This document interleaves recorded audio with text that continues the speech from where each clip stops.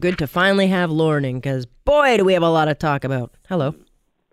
Good evening. How are you? Living the dream. Got a bit of a cold, Yeah. When are they going to get a cure for that damn cold? Be nice, eh?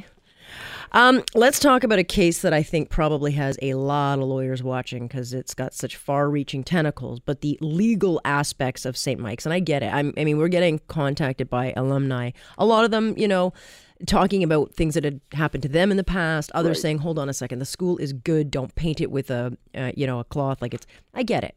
Right. I don't want to paint a blame. Stuff happens at schools all the time, private, be it public. Now it's St. Mike's in the headlines. But the headlines on this story go real deep because we're looking at civil action, legal action. This case has it all. Oh, yeah, it does. I'm surprised. Well, no, let me rephrase that. I'm not surprised that they've already got more videos.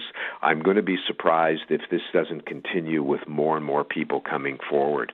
And remember, when we're dealing with issues of sexual assault or allegations of sexual assault, there's no limitation periods on this, right? So are we going to hear from people who said this happened to them 4 years ago, 6 years ago, 10 years ago? Could be.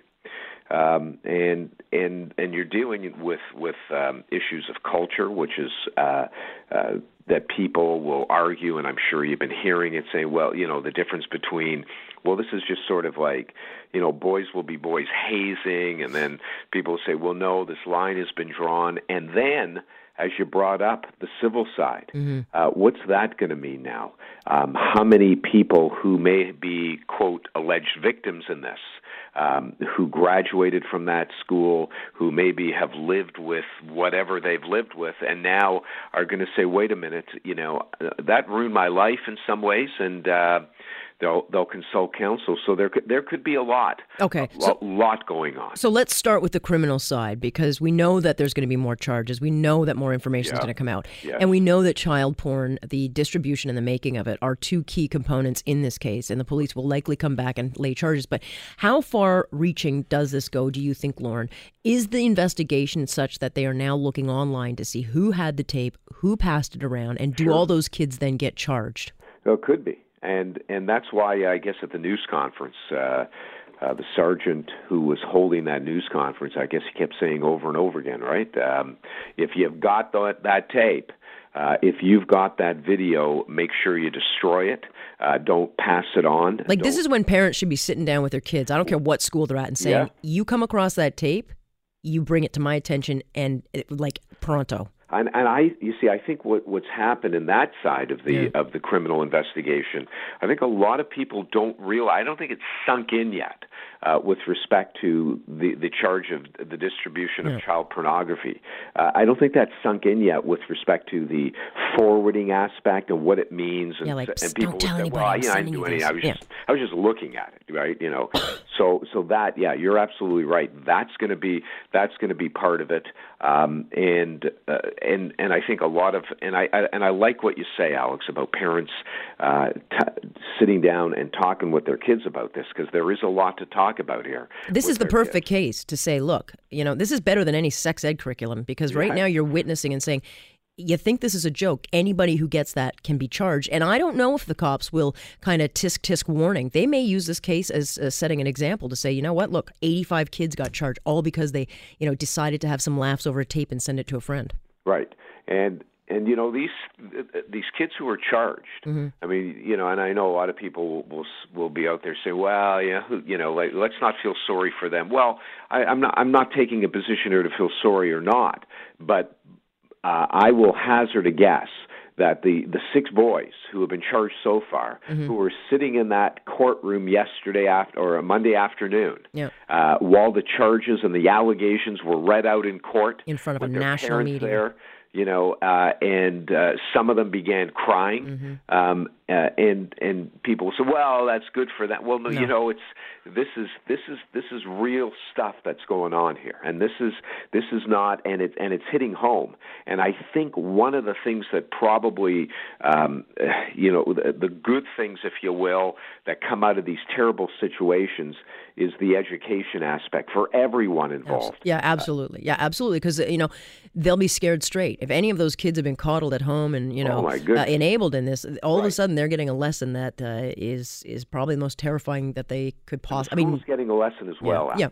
So, we don't have to spend time talking about the principal's news conference and what he said. No, but we do, because I want to ask you. The media was blamed for this, kind of bringing this story out. But the bottom line is, it was the media that alerted to police, and the police then showed up at the school, and it was only then that the principal, in his own admission, over and over and over again. And if I was his lawyer, I probably would have said, "Shut up," because he has admitted that he would probably do it differently again. So he's already opened himself up to civil litigation. So does he could be, I think, criminally charged. Civilly, he could be sued, but the schools now... I don't think he's going to be facing any potential criminal charges. But he could. I mean, I don't think that. I think that if there was a mistake made, and that's something, and certainly the police were critical. They came right out and said, that he should have done what he explained that when he saw the video, he called the victim's dad, and I don't know if that was right away, though. That's the only thing. But the point is, I don't think he'll be facing any.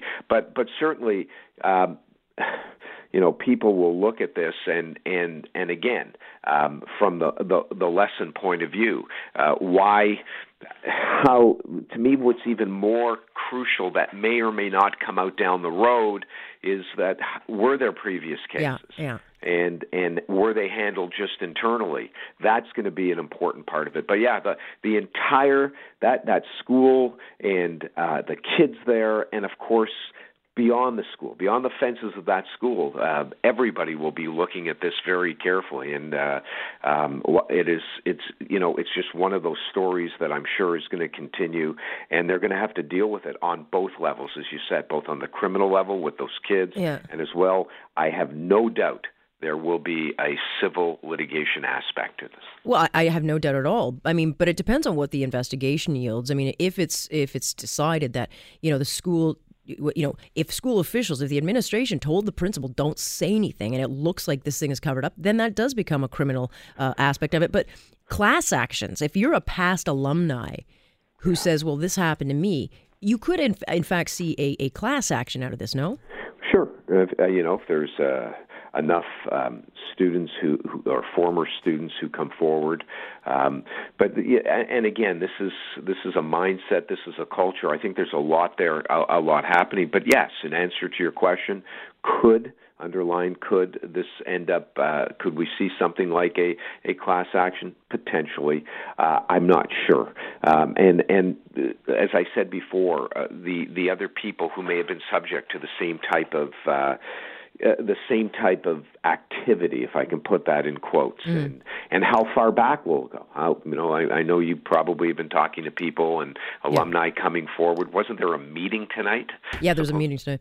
But the other thing is, though, the families of the accused also are open to civil action. So, I mean, there's so many areas where this goes. Yeah. Like, it's just incredible how far this thing reaches. Exactly. I think the very next thing will be is how many more charges and how many more kids are going to be charged. Yeah. That'll be first.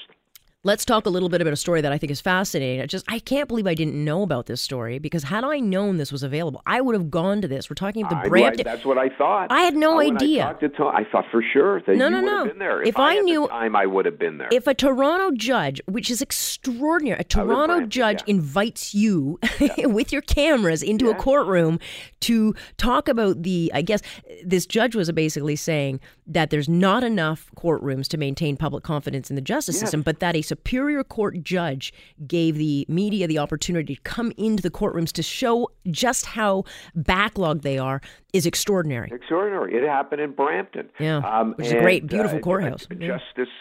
Justice Peter Daly, he opened up the court. He said, and if you want to use the word extraordinary, that wouldn't even that doesn't even tell us how unbelievable that was. And of course, you know what's interesting, Alex, is like you said, I did. You were surprised you didn't know about it.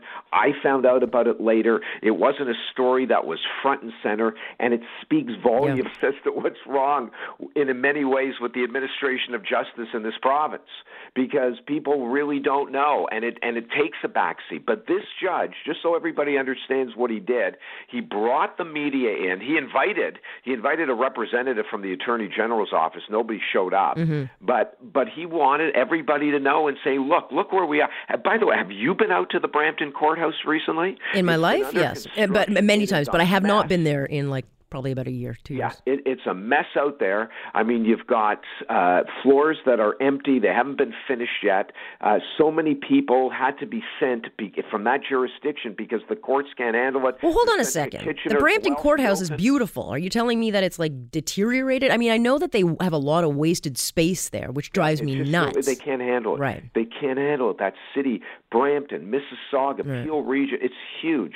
They can't handle it. And then you go to all these courts in that area. Milton, have you been to Milton? Milton is the most dilapidated courthouse I ever walk into. And then I find out, it's filled with mold. But the government is spending money on that to get rid of it. Okay, but there's just no room. So we've got the issue of, do we have enough judges? You and I have talked about that before. Now it's the issue of courthouses. You and I talked about the new super courthouse that's going to be built in downtown Toronto. That's coming in 3 years?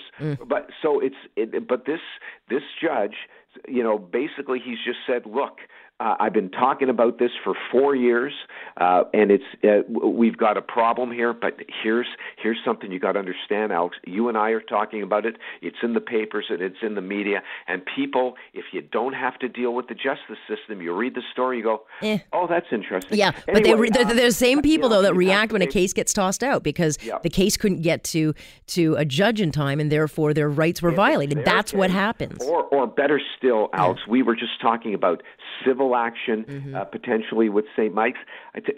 You try to get to trial in a civil case right now, you are put at the back of the line because of the Jordan decision. All the criminal cases have to go, but we don't have enough spaces for them. We don't have enough judges. So the system is completely bogged down. If you don't have to deal with it or you're not in with it, who cares? You don't care. If this was doctors talking, if this was a head surgeon at a Toronto hospital talking about the fact that the hospitals, we don't have enough space or whatever, you'd care. We'd all care because it's health care. When it comes to the justice system, if it doesn't affect me, and that's a problem. Totally. It's fascinating. I'm glad you brought this to our attention, so it deserves coverage. All right, I got to go. Okay. Thank you, sir. Soon. Don't get retained by anybody or we won't be able to talk about St. Mike's. Okay. You and Joe, just stay away. Okay? I won't. Okay. Okay, thanks. Bye. That is Lauren Honickman, and there's a lot of lawyers that are going to be hired in the next little bit. I'm like, well, please don't take Joe and Lauren from us because then we won't be able to talk about anything. But this court story is fascinating. It does not happen when a judge invites the media into a courtroom. It doesn't happen. So Justice Daly, good on you. If you want to give me a call, I'd be happy to come down because it is important. Might not seem like a big deal, but when you can't get these cases into a courtroom because there's no available space because the 6th floor of the Brampton Courthouse just hasn't been finished, it's absurd. It's absurd. And that's why people walk, because their cases get thrown out. And that's when you get pissed off. But it's because of crap like this. You got to get these courtrooms built. Get rid of the backlog. On Point on Global News Radio.